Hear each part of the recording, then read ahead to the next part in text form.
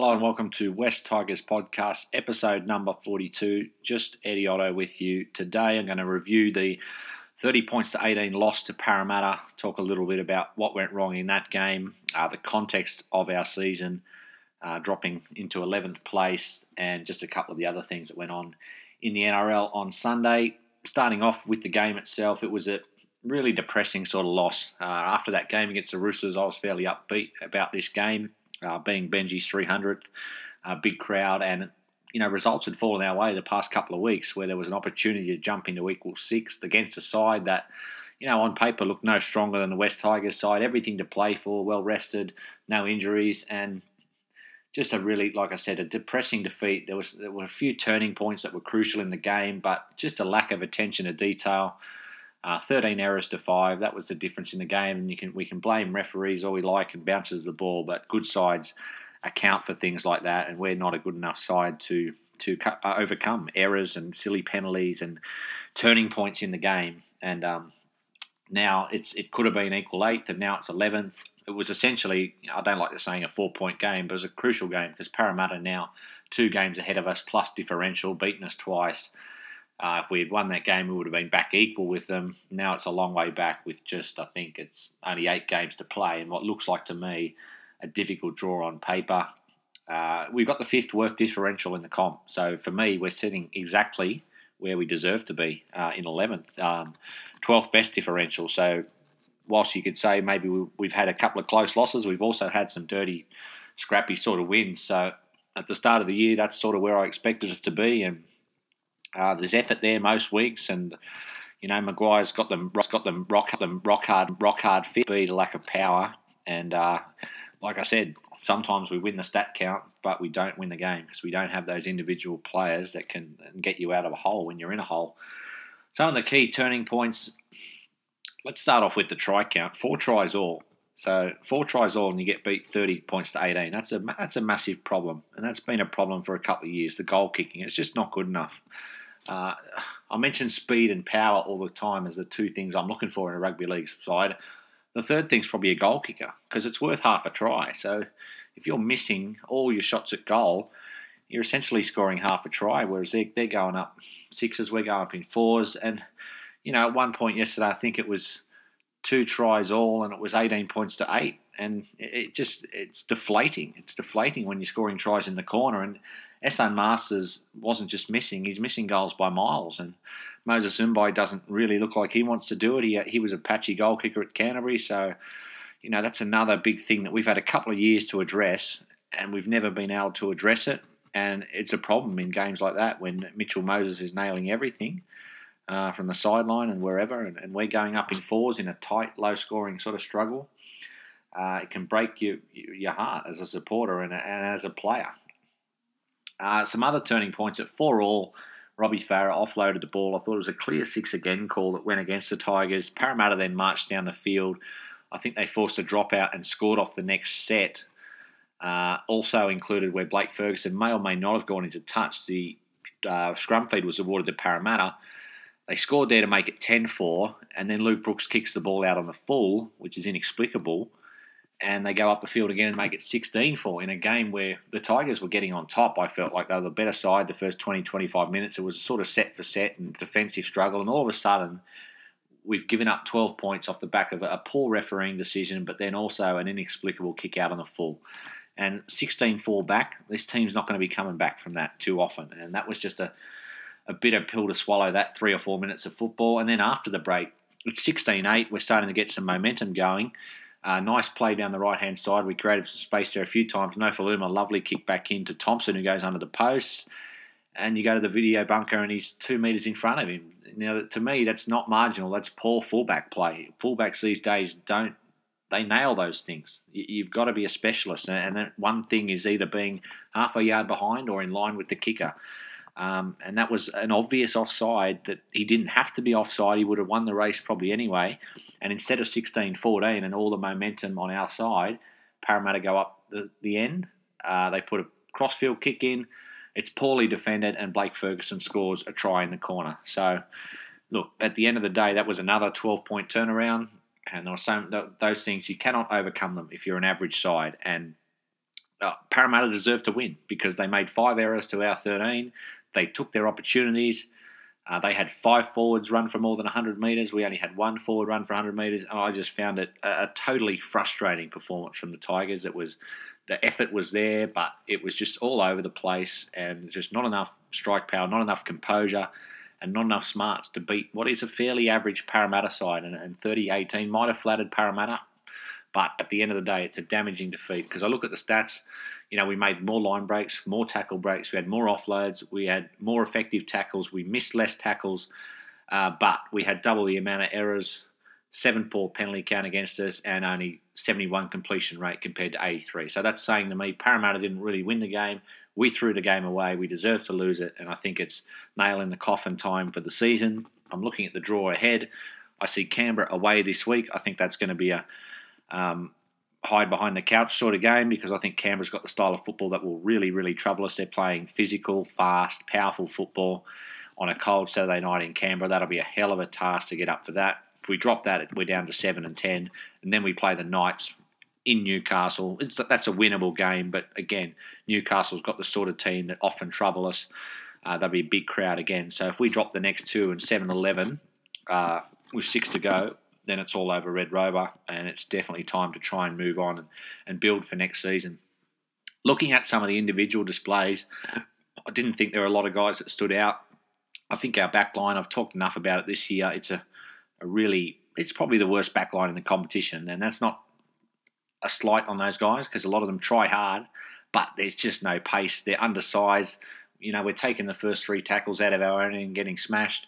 Robert Jennings has been very, very disappointing. I think he's got to be dropped. Yesterday, 3 errors, 2 handling errors, gave away 2 penalties, sluggish kick returns. Not seeing any positives in Robert Jennings' game at the moment. Corey Thompson was good before the ankle injury. I think that played a role in his second half. He turned his ankle when he scored that try. But again, disappointing play in terms of the way he set himself up to be offside for that grubber. Also made a crucial error in the first half where he just tried to do too much, running across field and throw a miracle pass and end up dropping it.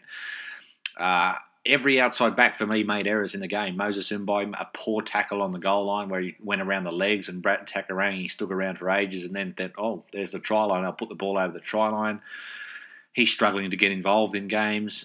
I thought David Nofaluma was the only outside back who really had a decent game. He made that 1 error out of dummy half, which was a lazy bit of play, but he did run 18 runs for 147 metres. Ehsan Masters has been a big disappointment for me this year. Not only his goal kicking, but his general play. Very sluggish. He's just shuffling out of dummy half, not running the ball hard and straight. Just 8 runs, 77 metres. So this back line's a big, big problem for Michael Maguire because I thought there were opportunities created by Benji Marshall and Luke Brooks where there was space and time on the outside, and there's just no faith. There's no speed there to take advantage of a 3-on-2 or some space. You have to either come back in field or set up for the next play. And these outside backs yesterday all made individual errors. Thompson, Jennings, Mbye, Nofaluma, costly errors in the game, and Masters' poor goal kicking. It all adds up, and I think all those spots are up for grabs next year as far as I'm concerned. I'm not saying get rid of them all, but I'm saying anyone could get an outside back spot at the Tigers if they've got some pace, some use, some height. That's another thing we lack on high balls. So it's just not a good back line at all. The halves, I thought Luke Brooks' kicking game was off yesterday. I was disappointed. There was good field possession a number of times, and he seemed to put in these sort of chip bombs that weren't quite high enough.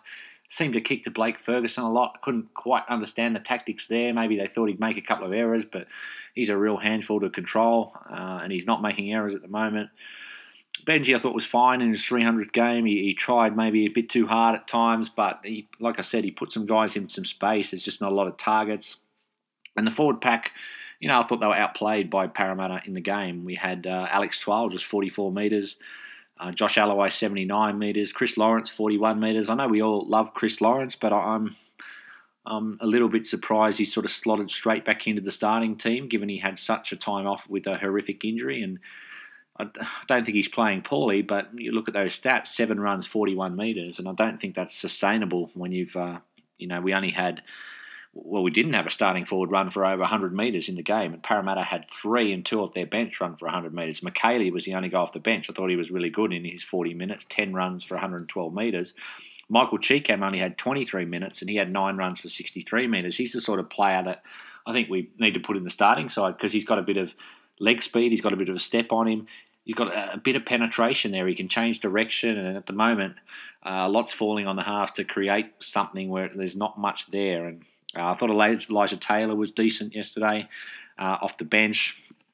Ryan Madison, probably not one of his better games, and Eisenhuth only just solid, but like I said, there wasn't a whole lot of standout performances. I went into this game fairly confident we could beat Parramatta, and I thought we shot ourselves in the foot. I think Michael Maguire, he's got some headaches for next year. We've spoken about it at length, so I don't want to keep repeating myself, but yesterday you had Reynolds, Packer, Madalino, McQueen all on the sidelines, and then you've got Elijah Taylor and Moses Mbai playing bit part roles. And rough figures here. Josh Reynolds might be on 800,000 a year. If Russell Packer's on 700, Ben Madalino's on 600. ET and McQueen might be on 400 or 500, maybe a bit more. Moses Mbai 800 or 900. You add that all up, that's 3 to 3.5 million of your salary cap tied up in 6 players that are either not playing on the outer or playing off the bench in non-key positions. So this is a mess, this salary cap at the moment, and Ivan Cleary has created this mess and left us high and dry for Michael Maguire to pick up the pieces. But, Madge, he probably should have seen this coming in. I was a little bit surprised. I was happy, don't get me wrong, very happy he took the West Tigers gig, but I didn't like the shape of the roster and the short-term signings last year. And whilst we've been competitive again and we've been gutsy, we're not going forward with this roster at all. We are going sideways, if not a little bit backwards. And, I mentioned that amount of money in players that are either aging or struggling or in non-key positions. And then you've got a back line where there's no height and there's no real pace. You've got a forward pack where I think there's good depth and there's some potential there. Cheekham, Liddell, McKaylee, Alawai. I like Twal, so I think the forward's looking a little bit better, probably lacking an enforcer, although Ryan Madison's been excellent.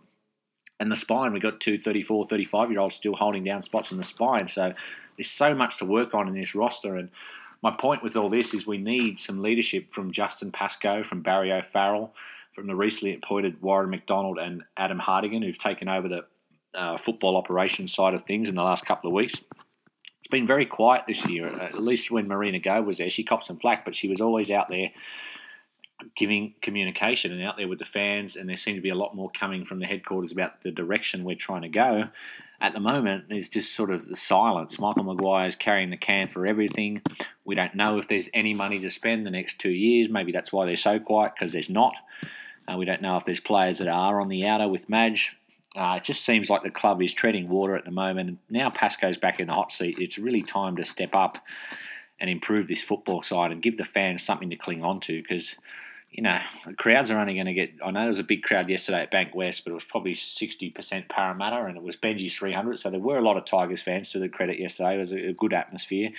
But fans are not going to keep coughing up the money every year to watch teams run 11th or 12th and with a side that really lacks excitement. So I don't know what they can do over the next 18 months. It might be a case of trying to find some local juniors and trying to bargain basement buy again. But I'd rather not spend money and rebuild rather than just try and patch things up with journeymen and players that are desperate for a contract, as we've done seemingly over and over and over in the past, which has got us nowhere. Just finally, let's talk about Bank West Stadium. I was a big fan of it. I still am. I think it's an excellent ground, and it was a good atmosphere yesterday, and 25,000 to a Sydney derby. But, it is not. It doesn't feel like home at the moment. And especially yesterday, you're playing Benji's 300. Imagine playing that at Leichhardt or Campbelltown. Okay, there would have been 6,000 or 7,000 less people, but there's probably 6,000 or 7,000 less Parramatta fans. There's still 18,000 Tigers fans there'd be, and a raucous atmosphere where you get the hometown penalties and you win the 50-50 calls and the side's lifted. And at the moment, it's tough because I understand the balance of wanting to go to a world-class facility, wanting to have one home ground, but it's just the club is lacking identity at the moment. And if you were to move it, I sort of jumped in and said, mate, we should go to Bank West full-time, but it would be a risky time to do it because the side's not winning. Winning sort of solves everything. We had years in 2005 and 2010 where we were playing at Allianz and ANZ and all over the place, and fans will go anywhere to watch winners. But if this team's not going to be a winner for the next 2 years, then I don't know if you can move full-time to Bank West, because we could just disappear off the map. Tigers fans are not going to travel in droves to Parramatta to watch a team that's struggling. And I've been to every home game we've had there over the last month, all 4 games, and we're probably outnumbered by the Southern Roosters and Parramatta fans in every game. And, that can turn around when you've got a good football side and you get a vibe going, but it's certainly not happening at the moment. So it's a delicate balance. Some people, I've read a lot of comments on the forum, some want to go try and commit more to Campbelltown and build our own, Bankwest out at Campbelltown. That'd be, sensational if they could do something like that in the future. Some want to go back to 6-6 split, Leichhardt and Campbelltown. What's wrong with that? If it's good enough for St George Illawarra to play more games back at Wynn and Cogra, if it's good enough for the Cronulla to play, 11 games at Shark Park and Manly to play 10 at Brookvale, why isn't it good enough for the West Tigers to have a true home ground advantage? Is it all money-based? We don't know the figures. We obviously know it's more profitable to play at these big grounds, but it's a dicey one at the moment. I don't know where you go with it. And the main problem is the football that we're playing. It's not inspiring. The roster's not inspiring, so you're better off having maybe a home ground advantage at Leichhardt or Campbelltown rather than trying to establish yourself whilst you're in this sort of state of flux. So anyway, it might seem like a bit of a negative podcast again, but I was sort of quite optimistic going into the game yesterday, looking at the ladder and looking at the potential to be up in the 8 with 8 rounds to go. But I thought it was a damaging defeat in terms of the context of the season and just the way we sort of lost that game. So I talked already on the last podcast about what had happened on Friday and Saturday. Obviously, a couple more games on the Sunday. Surprise result in Gosford. The Cowboys getting up, beating the Roosters 15-12. Very gutsy performance from North Queensland. A young player in the halves had a great game there, Jake Clifford. And the other result was a dominant win for Canberra. Ominous signs for us next week. They demolished the Dragons 36-10, and that was playing with 12 men for the final 20 minutes. They still won that final 20 minutes 12-0. They were really powerful and quite creative, and Josh Hodgson's playing excellent. Bateman's playing excellent. Jack Whiten's playing really well. Their forwards have always been strong. I think that's the team that could emerge from that axis of Roosters, Storm, South. That's the clear 4th best team at the moment, the Canberra Raiders, who've got the style of football that could trouble some of those sides. I think they'll finish 4th, Canberra, and I think they'll be a danger in the finals. As for St George, they're a bit of a mess at the moment, like the Tigers. They've probably got a bit more talent than the Tigers, but they certainly don't have the resilience they've had in the past few years. And I saw a press conference where Mary McGregor said, well, we can bounce back and go on and win the competition. I think Mary's off with the fairies there at the moment. I think they will finish closer to the wooden spoon than they will the top 8, St George Illawarra. But that's all for West Tigers podcast episode number 42. Obviously, our next game is in Canberra, so I'll be back later in the week to preview that game, see if there's any news about any potential signings or direction the club's going in at the moment. But a disappointing loss at Bankwest Stadium, sitting in 11th place with 8 rounds to go. Thanks for listening, guys.